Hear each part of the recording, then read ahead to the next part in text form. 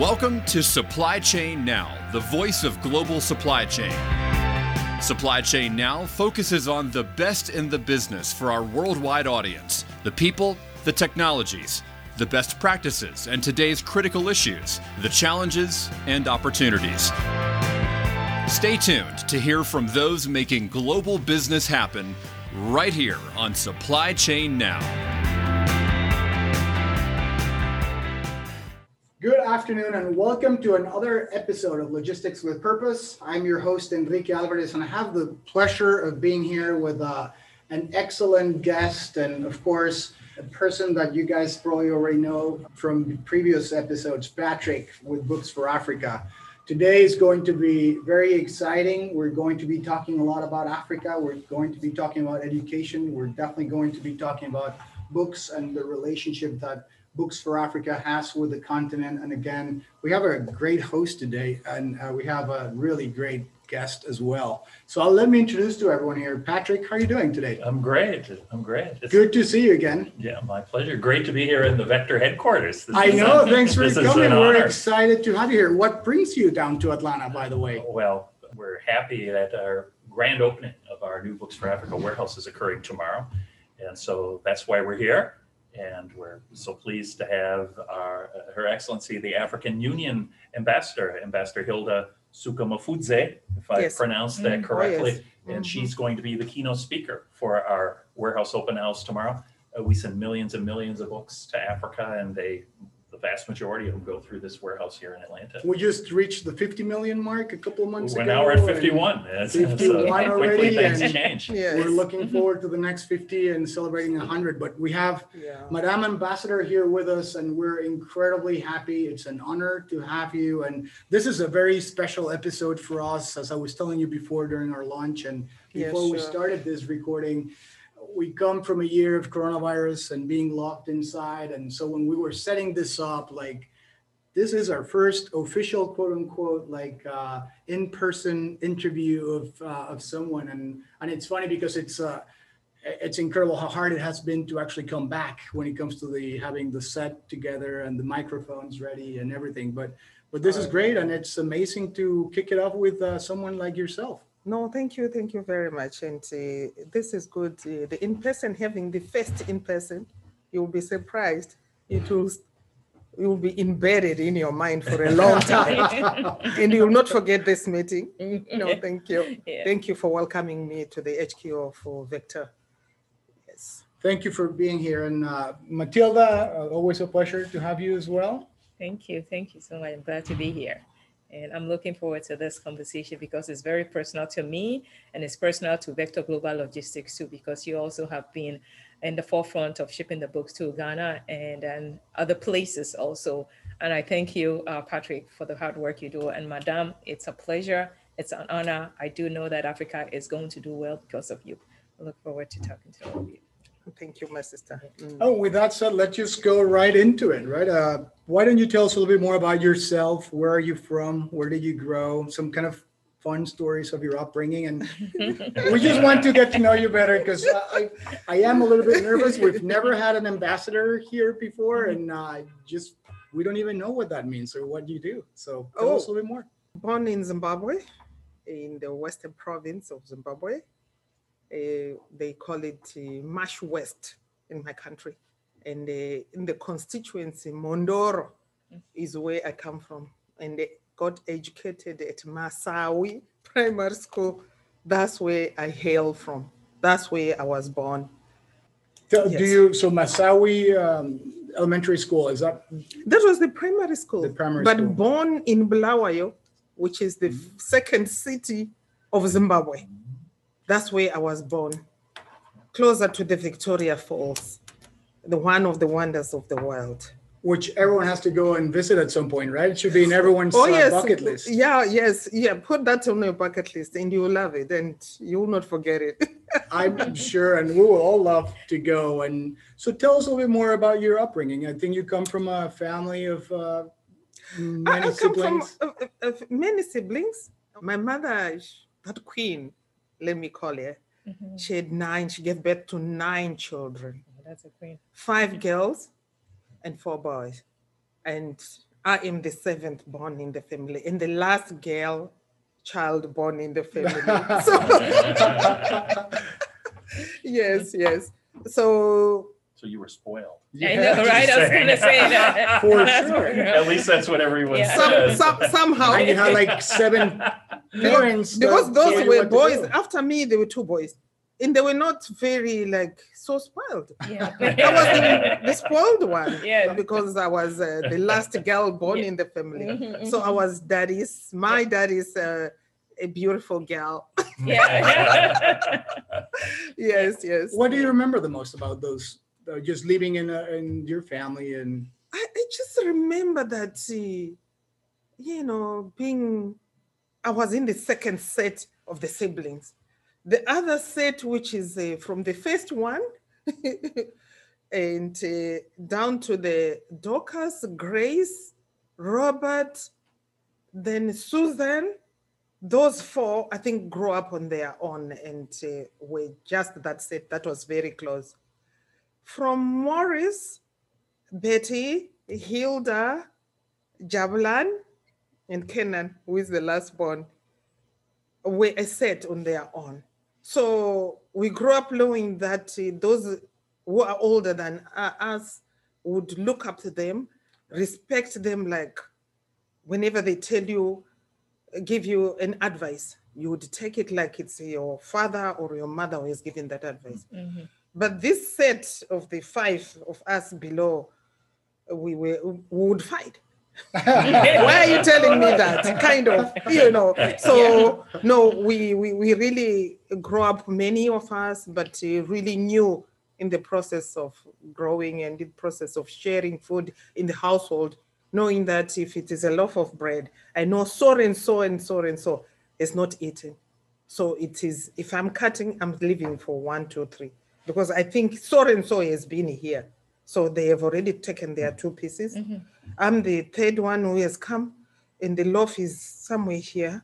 So it means there's the other 3, mm-hmm. the other 2 who have not eaten. Yeah. So I would make sure I share that way, and I take my share, and so that others would get. It was really good. Yeah, very early on, you were somewhat forced to share and make sure you were aware that you're not the only one. And mm-hmm. You're not the only one. The spoiling came at a later stage when I was growing a little bit, where my dad would say, I know something bad happened to my darling. I think something happened. Mm-hmm. She's not happy. What is happening? And everyone else would say, oh no, she kept it for the whole week before you came, because we're staying in a rural area. And what it meant was every weekend, my father would come home. Mm-hmm. That is a weekend, and it's a holiday. Mm-hmm. Though we're holidaying we were studying in town, but in the rural areas, we were compelled to go to the rural areas every holiday, so that to correct our mindset, not to be those guys who stay in town and thieve and do all those things, but to be good girl, to be good boys. So would go back home. So my father, every weekend, he would come back home. So whatever would have happened to me on a Monday, when he left early in the morning going to work in Harare, in the city, and I would keep that issue until at the end. And my father would tell that something happened to her. She's not very happy. So that's how spoiled I was. So definitely where fathers grow, and he still kept all of you grounded also. Oh, yes. He kept us grounded. Yes. And I even didn't know very well my rural constituency. Let's put it that way. I just didn't geographically know my way around until I was a bigger girl. Mm-hmm. So what did your dad do? Just so that he went out like every Monday, came back on Friday? Or? Yeah, and Monday morning, early morning, and then Friday evening, he's back home. He's back. Mm-hmm. Yes, and every Monday he goes, and that's how it was working. Mm-hmm. And also where I come from is closer to Harare, which is the capital. Mm-hmm. So that's where he was working. Mm-hmm. As you continue to grow and now you're here, and we'll talk a little bit more about your career. Patrick's going to go with you through that, but any kind of particular eureka moment or any like special circumstance back then that maybe your siblings or your dad or your mom, someone that you saw that kind of shaped you into what you are now, because you come from Zimbabwe, from that school, from that rural district, to becoming an ambassador to the US, which is such an amazing journey. There must have been, were you always expecting to become like an ambassador? Were you dreaming about this? I would want to say at the beginning, when you actually just don't know how the world is shaped, you are still young and you have those siblings, you know how it is with siblings. Fight. I'm the eldest, You know, so I'm a little bit. like, I was the one doing some of the punching as opposed the to punching, is receiving. it? And it's like you. There are those frictions within yourselves. So we were two of us as girls. My sister who is the sixth born in the family, and me the seventh born in the family. The eighth was a guy. The ninth was a guy. And before my big sister was the number 5. So there would be frictions. The boys are saying something, the girls are saying something, and we want to do sports together. We're playing juggling or playing whatever together, and there are some frictions. My sister really loved to really give it back. And she would always look for my support. Yes. She would want my support Yeah. always. But I didn't want that. Yeah.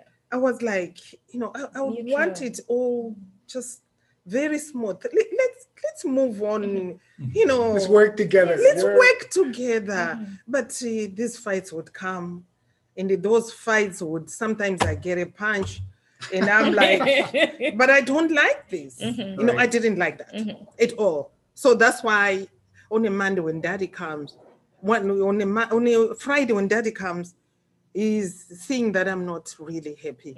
I wouldn't go along with it, So it ended me trips to Harare sometimes. Was it this one doesn't like this kind of, she wants to be reading her books. She wants to be doing these special things. She doesn't want this boy kind of thing, Right. Fighting. No, that's how it was. So you were always a diplomat, it sounds like. Exactly. Since you were a little girl. That again. Conflict resolution. Trying to make sure everyone comes together. Yeah. Why can't we do the right thing Yes. here? Why are you fighting? And someone see someone is bleeding, nose bleeding, and whatever. I just didn't want to see that. I want to go and hide or something like that. That's how I grew up. Is there something in particular that you remember your mom or your dad telling you, like some kind of whatever, like some teaching or some?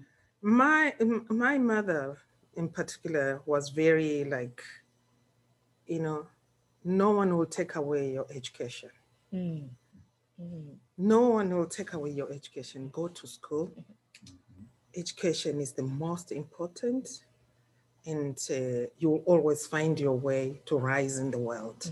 You will get somewhere. And having those siblings, it becoming daddies, a little girl, beautiful little girl. I became the spokesperson of the family.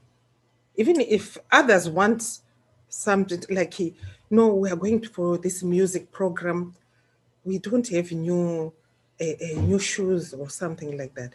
And everyone else would be scared to go and tell that man. And that man would say, no, talk to your mother. I don't have money or something like that.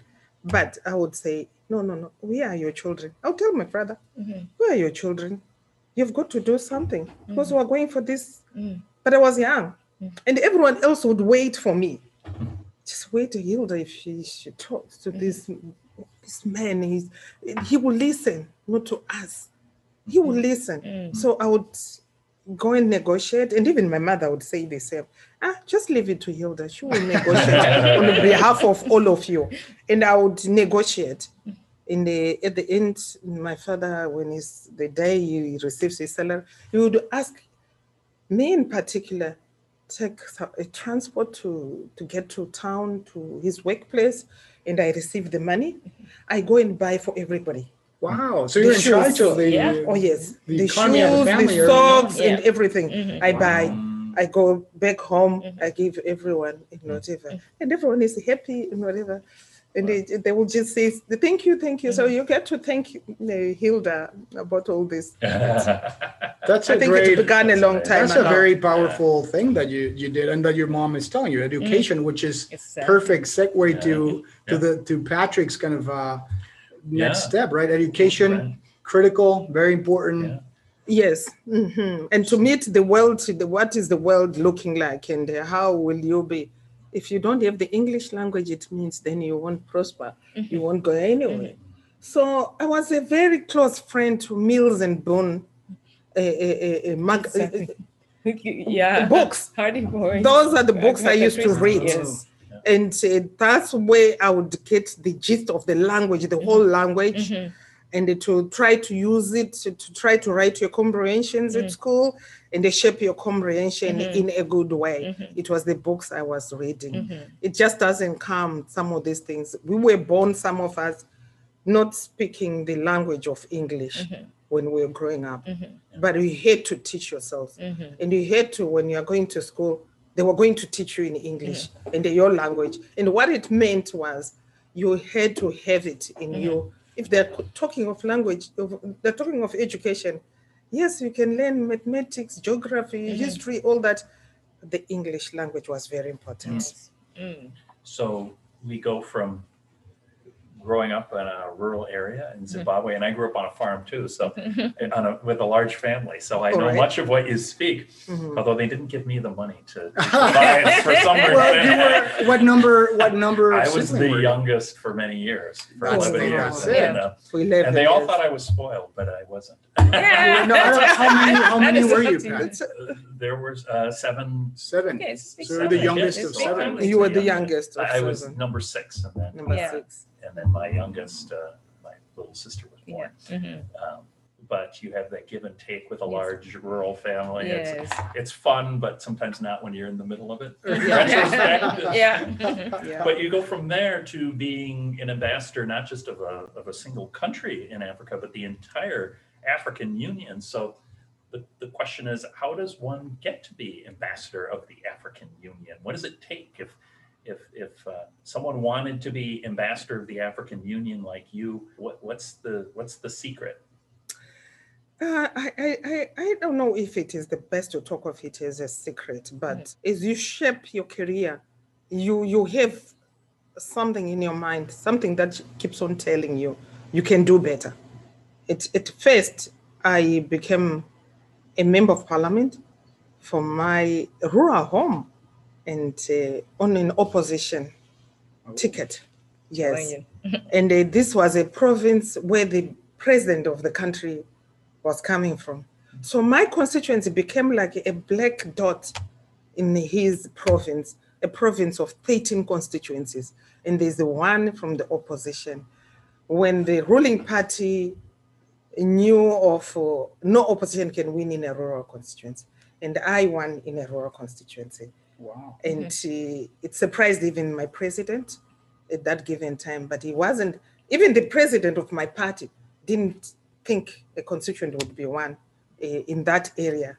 But they had to embrace, because it was a party that was yearning to be bigger, but they didn't think they would win in a rural constituency. But a constituency, I won in that constituency. But I worked so hard that we were 9 candidates vying for one post from my party, that is the opposition, before we even meet up with the ruling party candidates for the last elections. For the primary elections, all 9 of them were men, and I was the only lady. That was going to be a question, And wherever I would go in the campaign, in the constituency, they would make sure they go and they destroy. And I would have to go again to say, don't listen to what has been said. This is the situation. We're moving on. The elections haven't done. Let's work together. I'm your candidate. I will be your messenger. For all the challenges that you're talking about. I'll be able to table them in parliament and let you know what we should do and how to move together, how to develop as a constituency. I'm your daughter here, comes from here, then I can do the best for you. And I won the primary elections. Wow. Before I went to the main election, what I'm talking about, you really... I don't, yes. Then, it's brutal. Yes, brutal. Yes. Then I just had to go into competition with the ruling party candidate. And she had been in that constituency for many times, winning and whatever. And the day I won the constituency. And it didn't go along with her very well. And being an opposition, you know what I'm talking about in a rural constituency and in Africa, there's enmity around us. But at the end of the day, you find that people come to their senses and know that what it means is the people in the area have chosen a person that they think would be able to represent them. I did my best in Parliament to represent them, ensuring they get all the books that are developed in Parliament for them to know what's happening in Parliament.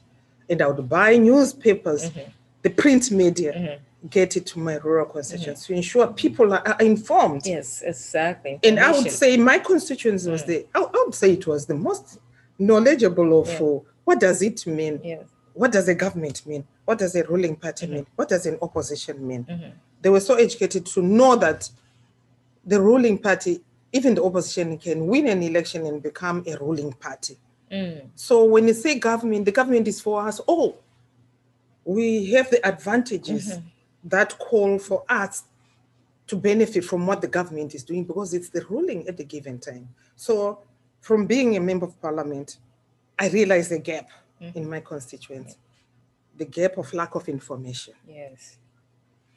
The gap that people are not really into participating on issues and they're helping themselves to shape themselves by addressing the issues that give them problems, that are challenges to them.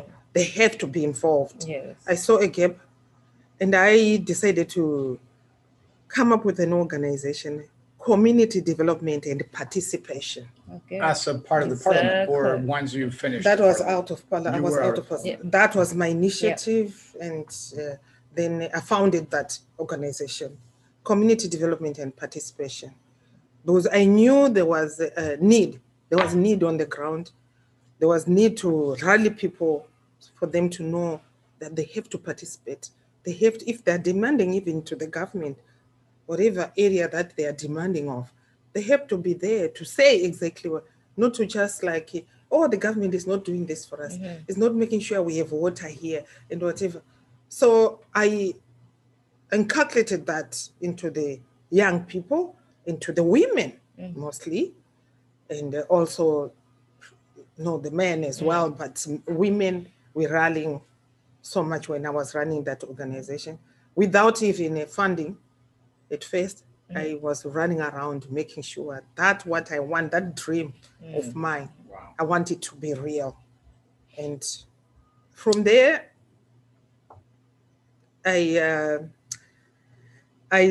said to my party, I was out of Parliament because my constituency was gerrymandered, made into small pieces. Yes.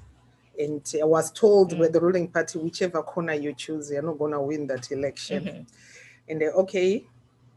And I didn't win, but I had concerns because my figures and the figures of the other person who was announced as the winner, mine were more figures than his. But anyway, I didn't know where to go and complain that. And then I had to go along with that, but I went on to build this organization. After this organization, I just asked the party, can I volunteer to run the elections of the party? Good. Because it was in me Yes. to say there should be something to be done to run the elections. And I ran the elections for the whole country from my party. My party was fielding a candidate in each and every constituency, just like 130 something constituencies. And I ran those, I volunteered. We did those elections. Of course, they were controversial. And I kept on with my party. And my party president said, you have this commitment. Tell me, what would you want to do? I just say, whatever you can want to me to serve the party on, I'm prepared. Then he referenced my name to the ruling party president.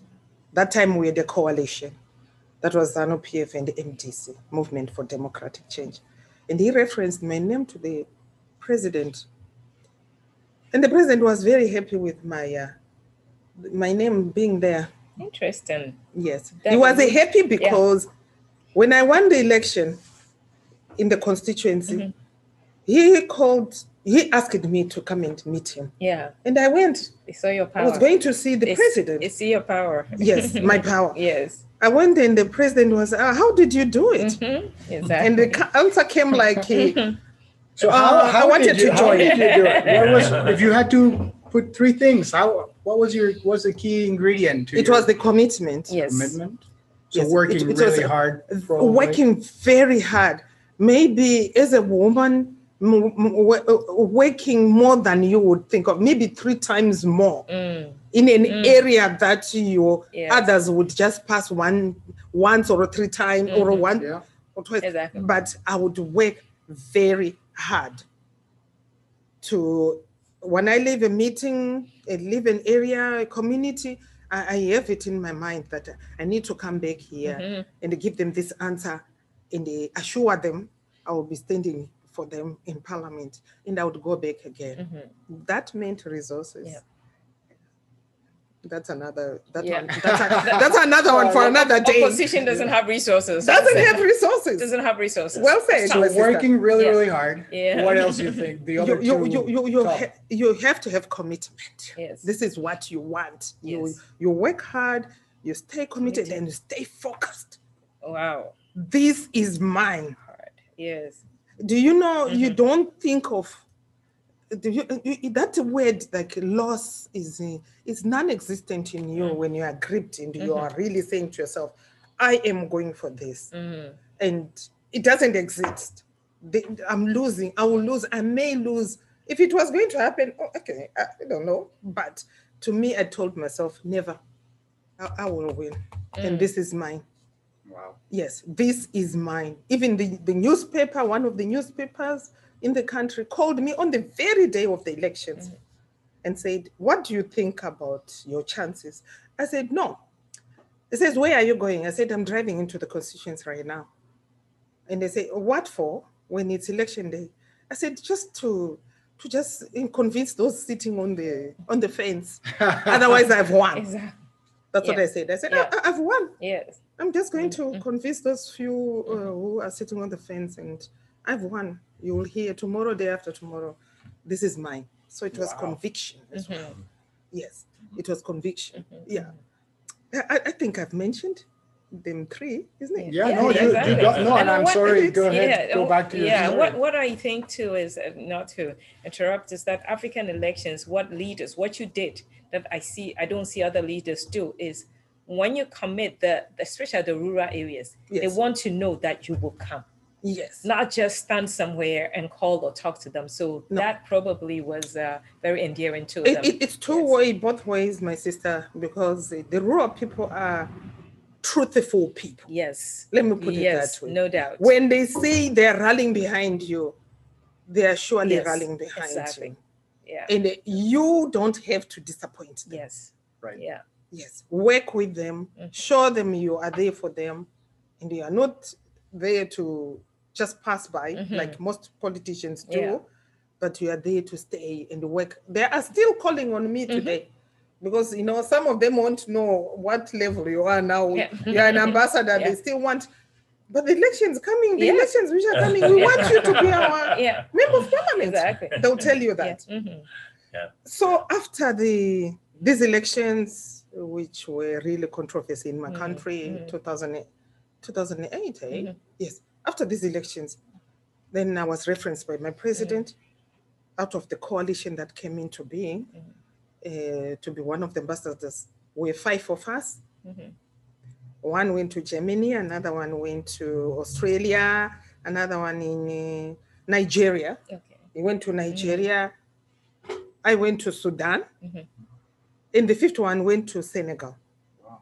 Yes. So you went to Sudan at the To point. Sudan. Yeah, no, sorry. So what I'm very impressed with is, so that means Zimbabwe will still work with the opposition when they are in power. The coalition. Yeah, because in other countries like Ghana, it's just contract. is contrary. The opposition is so sidelined completely. Completely. Yes. Thabo Mbeki presided over the talks. Oh, wow. He's And amazing. the truth being told, yes, the party opposition had won these elections. Yeah. But there was always a way. Okay. You know, Yes, you know yeah. it. Yeah. You know. Yeah. But then the noise that kept on coming from the opposition made the regional board SADC to come together and say, let's make this up and make it so that to avoid noises in the place.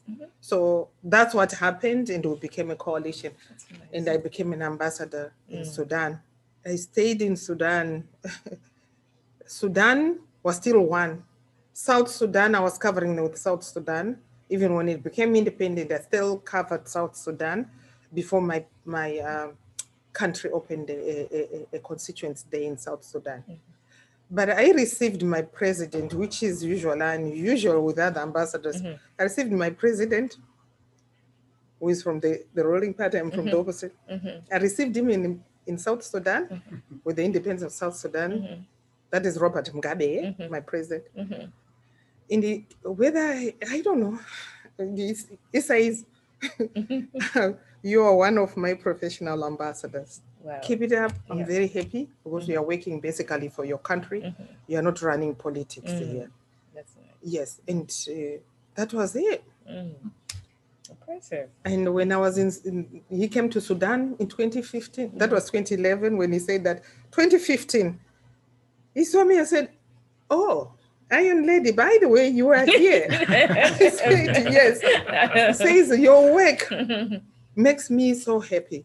Even your reference for us to open an embassy in South Sudan has made me very happy that there are people working for our country. Yeah. So I would say I stayed 10 years. A new dispensation came into being, the president who is there right now. And that president who is there right now was the Speaker of Parliament when I was a member of Parliament. In the opposition. In the opposition. Okay.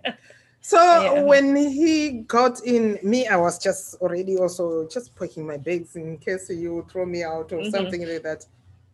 And I managed to meet him, and he just says, no. The former president really was saying good things about you. And I know you're hardworking, and the whole country knows you're hardworking. Well, if you still want to stay in Sudan, I said, no, I want to change. And I was moved to another country in Malawi. That's how I found myself in Malawi. So it's the work you put into these issues, the commitment, the truthfulness.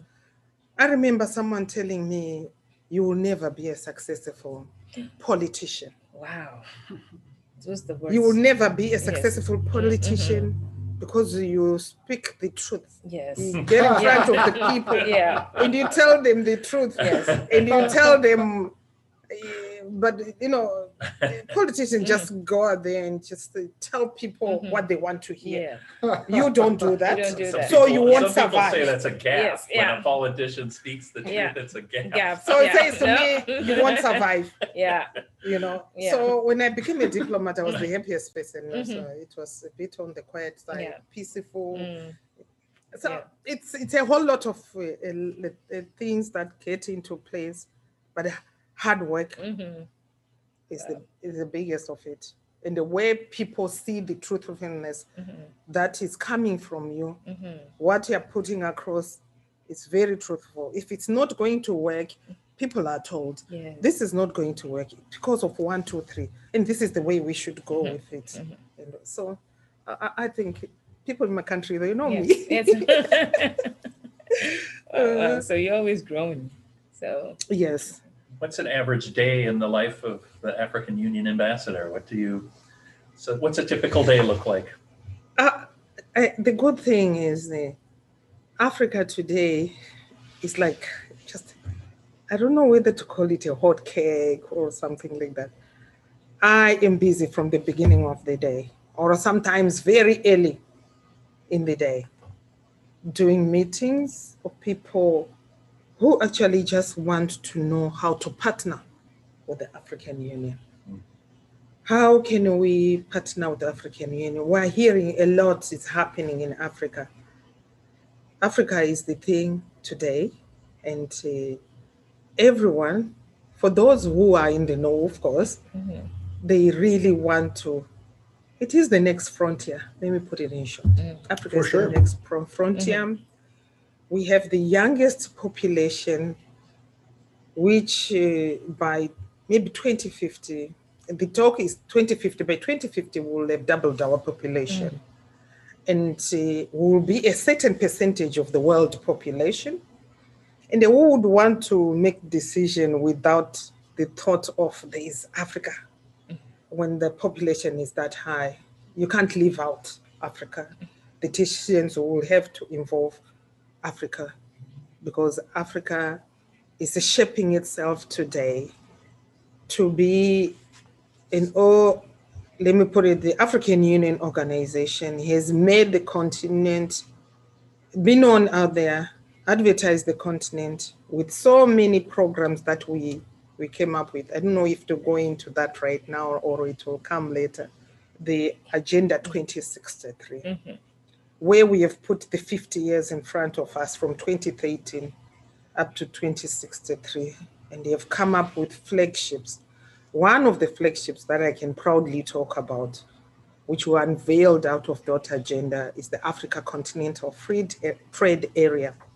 Which we will talk a lot about it with when Matilda's going to ask a couple of questions about that. But before, and for some of our listeners that are out there, or viewers, what is the African Union? What does it constitute? How is it formed? Is your position something appointed or voted? Tell us a bit more, just for people that are listening to us and want to understand more what the African Union is all about. Oh, yes. African Union, this is a union of 55 member states, 55 countries. This is a continent composed of 55 countries.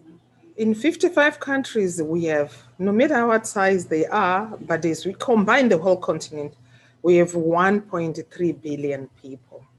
So with the regions where we are yearning to integrate, actually the whole idea of African Union is to one day to become borderless, become one, in terms of when it comes to trade. What makes a continent tick? It's its economies. And the integration is going to begin with the regions. Once we have even the infrastructure development integrated in each and every, where we'll be able to trade within ourselves. We have realized that trading within ourselves is 1.3 billion people will make us big. One big market.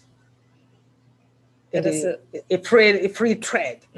Yeah. One big market, and having Africa being borderless, we see our economies growing. Yeah. That's very impressive. And again, let me just break for a second here. For anyone that's just joining us or that's enjoying this conversation, we're here with Madam Ambassador to the African Union in the US, Patrick from Books for Africa, Matilda, and myself. We will be right back. It will be just a quick commercial. We'll edit this and then we'll put Books for Africa video like the we did before. I didn't mention it before, but I just remember, I think it would be a good thing. So we break in the middle and so all this will be edited out. How are you feeling so far? Is it going well? Do you want us to change anything? I'm very, okay. Okay. Patrick, how are you? Yeah, You okay? I'm excited. Yeah. I'm excited. Yeah. Okay. I'm excited. You're doing very well. Yes, Yeah. going Oh, great. thank you. I'm like, I know it's been incredibly interesting. I mean, already I know, 2 pages same full of here. notes Yeah. Really? Yeah. So, Okay. well, welcome back. We're again with the ambassador, Madam Ambassador to the African Union. You heard it already. Africa and the continent's 1.3 billion people, 55 countries, and an incredible potential for anyone out there that's really not paying attention to Africa when they're doing.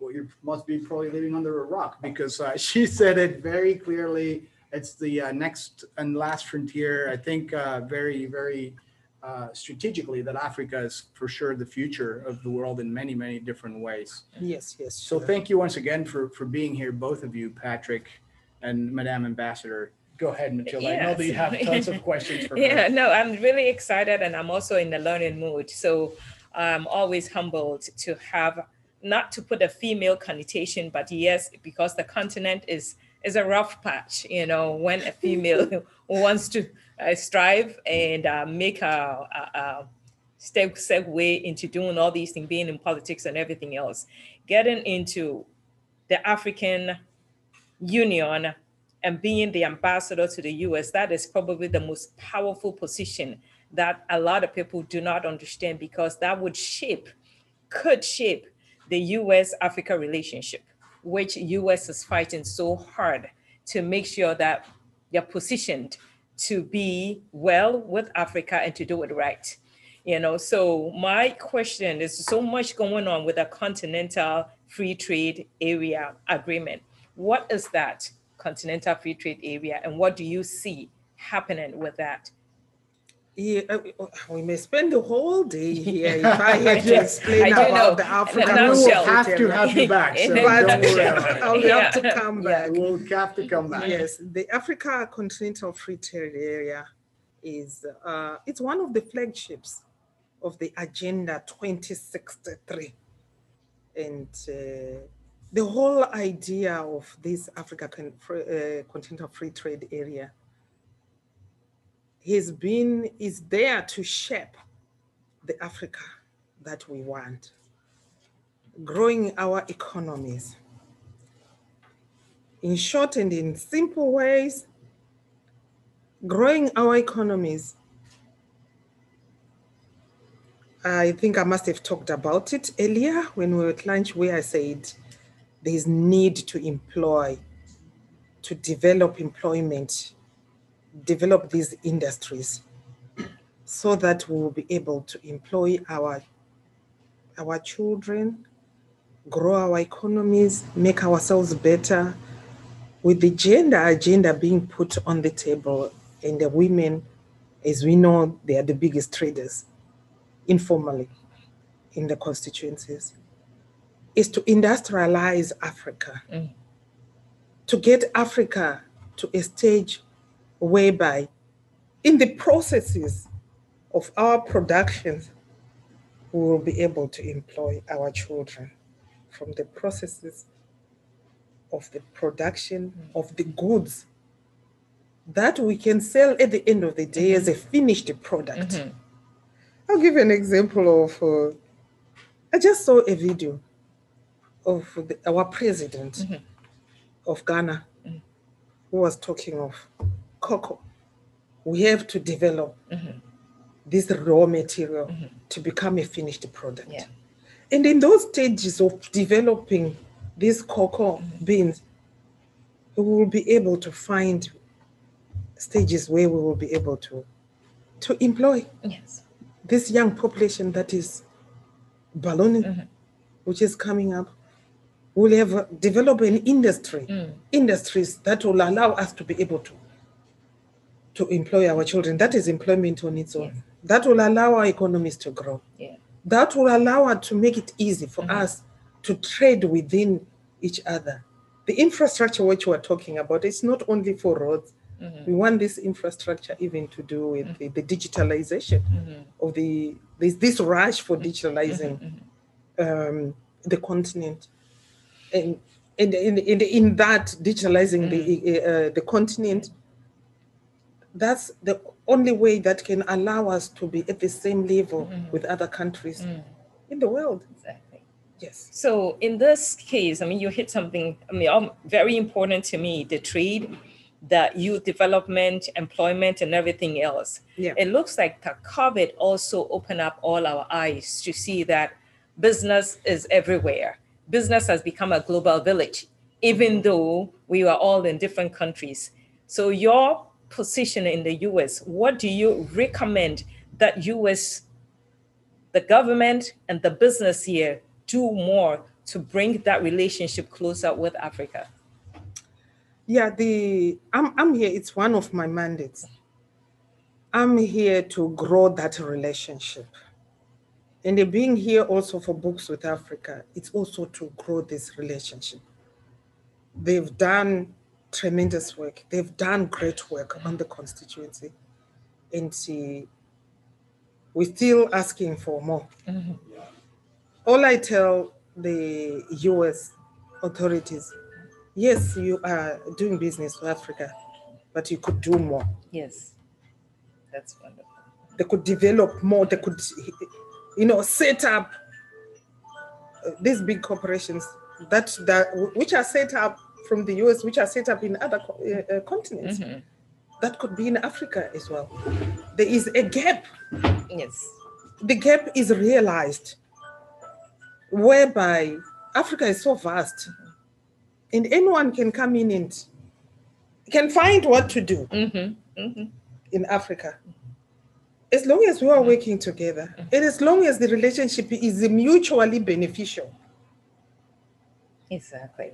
Yes. Exactly. That's so important. You said mutually. I think that is what most of the African leaders are now pushing for, mutual benefit, yes. In everything that we do. So this one, I always kind of don't like talking about the challenges, but the challenges could also be opportunities for us. Yes. There are a lot of logistical challenges in this continental free trade area. Yes. Like, for example, getting goods from one place to the other, or the power shortages or whatnot. What do you suggest needs to be done? Because US stands in the place where businesses or foreign direct investment can come right from here and work with Africa to improve in these spaces, to make it easier for the partnership to move forward. What do you suggest, or what do you think of those logistical challenges, and how do we navigate that? That's where the issue is, whereby we know, and they very respectfully say, the US, its money goes into social issues of ours. We are happy with that. It goes into the health. It goes into the education. In other areas as well, but those are very distinct, and everyone knows US is with us, they work with us. And we are happy for that. Now, the challenge that we have in Africa is the infrastructure. Mm-hmm. Yep. And Patrick, you can probably talk a little bit about this. You ship books all over the continent. You've been doing it for quite a while. What are some of these infrastructure challenges that you see in some of the shipments that you deliver, and how is it going? And maybe you two can talk a little bit about before and now, and is it heading in the right way? Are we improving? Any organization like ours dealing on a continental level, and we've shipped books to every single country in Africa, and it's, how should I say this? It's remarkably easy. I mean, that's probably not what you expect, but it's not that hard to do, because I think, there's a lot of infrastructure that has been established. So when we need to send books to any country in Africa, we call Vector, our freight forwarder. They line up the ships, they line up the trucks, they line up everything. And so from my perspective, as a distributor of books across the whole continent, it's not as hard as you would think it would be, because we can draw on the strengths. Now, the challenges in Africa is such a huge country, probably the rail network, I would say, would be an obvious area. That would be the sort of infrastructure that would, I think, bring dramatic improvements to link East and West Africa, North and South. Yes. And I know that the air connections are improving. Yes. A lot of times the way you had to get to Africa, the easiest way to get to Africa was to go to Europe first. Yes. And then to get to another part of Africa, you go back to Europe. So I know that there's obvious infrastructure improvements that are being worked on. But it's such a huge, huge geographic area. Yes. But we've sent 51 million books, and it's, I would say to anyone interested in trading with Africa, it's not a nightmare. It's actually a lot easier than you think it would be once you figure out the tricks of the trade. And figure out. Yeah, and that's what he's talking about, that the link between the regions. Yes. Right. If there would be railway system, Yes. yeah. Well, and it sounds that there's also a problem of awareness, right? It sounds like, because to your point, Patrick, and it feels like people think that it's harder than what it probably is. And maybe that's one of your biggest challenges being here in the US, trying to convince and raise awareness that Africa is a really good business partner for any company in the world, and particularly for American companies that want to invest in Africa, right? For American companies that want to invest in Africa, this is the time. This is the time. This is the time. Africa is open for business. Yep. And the tools have been put in place to make it easier. And for those companies to come in, I would want to say, implore the American business people to think of investing in also this infrastructure that we are talking about. They should come in to invest in such. Right. I know some of the challenges that people talk about is a project is, I don't know the wording of it, but where they say, yes, generally people know we should set up a dam there, but there are no works that have been done for us to be sure this dam will come into fruition and be able to save this and that, and also give electricity and all that. If the project is not developed to such an extent, there is a word for it, I'm just forgetting the word. It's not been developed to such a stage. They say the project is not sellable. But I'm saying that's another area where even the Americans can come in and they make those projects be real. Right. And for those who come in to develop now the project, let it be maybe even the government, let them come and develop that project. It comes into fruition, its projection, what does it need tomorrow, how much will it be made on this project, and all that. Let them do it, the government, and maybe have the private sector come in well knowing there's this kind of project, there's a rail to be built from Harare, from Cape to Cairo, and it will bring out good business out of it. Let the private sector come in. So for companies that, the big companies or smaller companies that want to do things in Africa, this is the time. A lot has been done, and this development of this project is being done to ensure you come in and do your project. But we would want the US to do more business with us. So I got this thing where, so I think US, with the intellectual partnership we do have with Africa, if we can handle project as a supply chain, public-private partnership. So you figure it out from A to Z, then find all the partners within there, then find a way. I think maybe that's a conversation that, or I'm certain that conversation you're looking at also to help move Africa in the right direction with our relationship. I would say they are in ours relationship to the US, because US, as I'm seeing lately, is very interested. So you're going to be a guiding light for all of us to be able to do right with Africa and moving forward. And where are you starting, or where are you ending? Yes, there's never been a good time for us to relate strongly.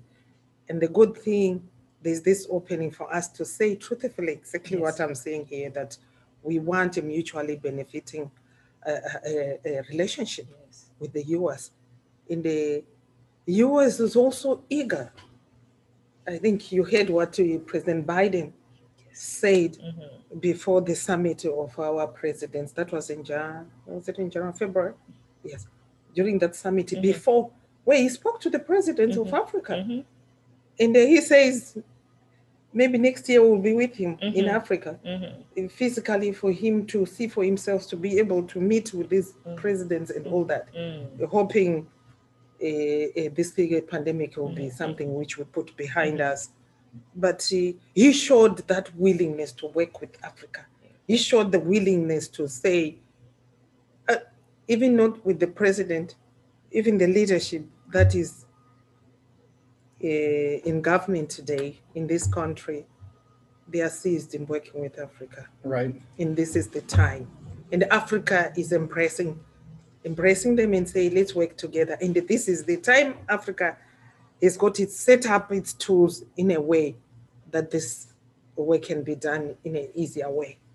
We see this every day, right, in logistics, and there's Patrick who has sent books for Africa to all Africa. We coordinate shipments for our clients around the world, and I think that you're right. I think it's the right time. There's a lot emphasis in Asia and China. If we can start shifting some of that to Africa and the continent, I think that would be incredibly beneficial for at least the supply chain industry. So I would encourage everyone that's kind of like listening to this episode to look into Africa. There's really important opportunities in Africa. I think supply chains are going to start looking into Africa with different lights, with different eyes, and with everything that's going on, with the lack of equipment and the prices going to the roof, and so much congestion in our ports, and China, Asia in particular, I think Africa opens up an opportunity for everyone, right? Yes, and there's a human resource. Talk of human resource. Yeah. You said the younger population, very educated. Yes. Very educated. Yes. Yeah. We can have other challenges, of course, that can be found in each and every continent, whereby in some of the countries, they could be having children that are not going to school or whatever. But generally, the human resource in Africa is just there. I was surprised passing through some restaurants and seeing we're hiring, and I'm coming from Africa. And I said to myself, I want my continent to be like this tomorrow. Yes, for sure. Where there's that kind of opening, whereby when the industry grows, when we have this industry, I think it will allow all those areas to be taking. And the talk of women, the informal traders, the cross-border, those women are doing great work. They have sustained economies.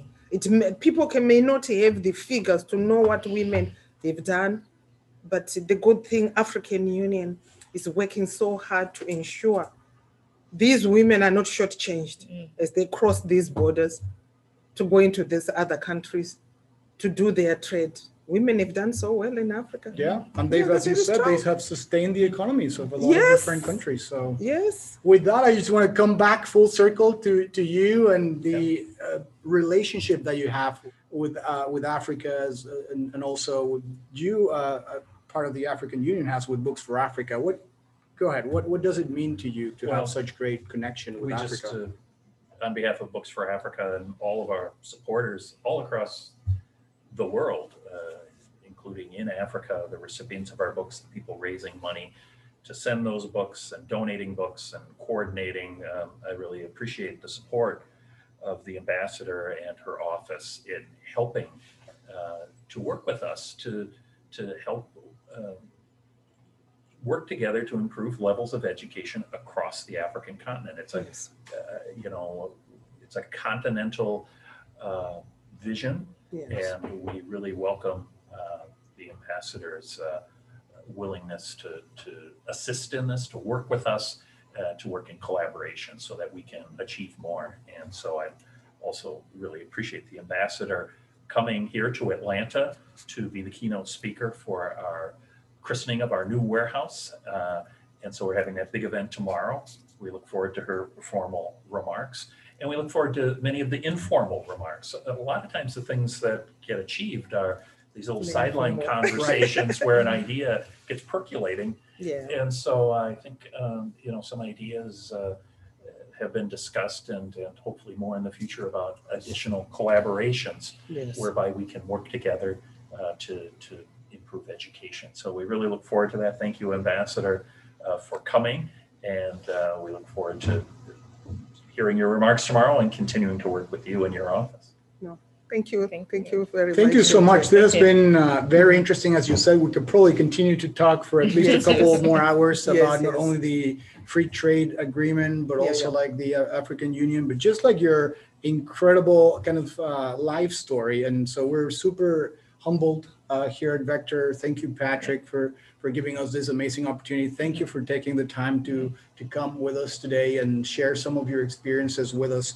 And before we kind of wrap everything up and we kind of close this really interesting episode, just if you have like any challenge to our audience, if you could challenge our audience about something, what would that be? And with that, just wrap up this episode for us, if you don't mind, Madam Ambassador. I would want to just say the way is Africa as we speak. And they're having these collaborations with Books for Africa, where I've already mentioned that we have the resource, the human resource that is very strong in Africa. And they're doing business with Africa would be the thing at the moment. And they don't be left out. Africa is on the move, and a lot is being developed. And those who are doing business at the end of the day are reaping the fruits. And they are making their companies, their organizations strong. And I would say African Union is ready to work with you and to open these doors in any country that you may choose to go into. There are 55 countries and 1.3 billion people. What a big market. One single market. It is the biggest. Yeah, well, thank you. There you have it. And as you said, you don't want to be left out. Other countries are already doing this. So at the end of the day, this is not only important and interesting for the US, but it's also a race against other countries out there that are already looking into Africa as the next frontier, as you put it. And once again, thank you very much for everyone listening, everyone watching this episode. If you like it and enjoy conversations like the one that we had today, don't forget to subscribe. We're part of the Supply Chain Now network, and this has been another episode of Logistics with Purpose. Thank you very much, and I'll see you next time. Thank you. Thank you. Thank you. Thanks for being a part of our Supply Chain Now community. Check out all of our programming at supplychainnow.com and make sure you subscribe to Supply Chain Now anywhere you listen to podcasts. And follow us on Facebook, LinkedIn, Twitter, and Instagram. See you next time on Supply Chain Now.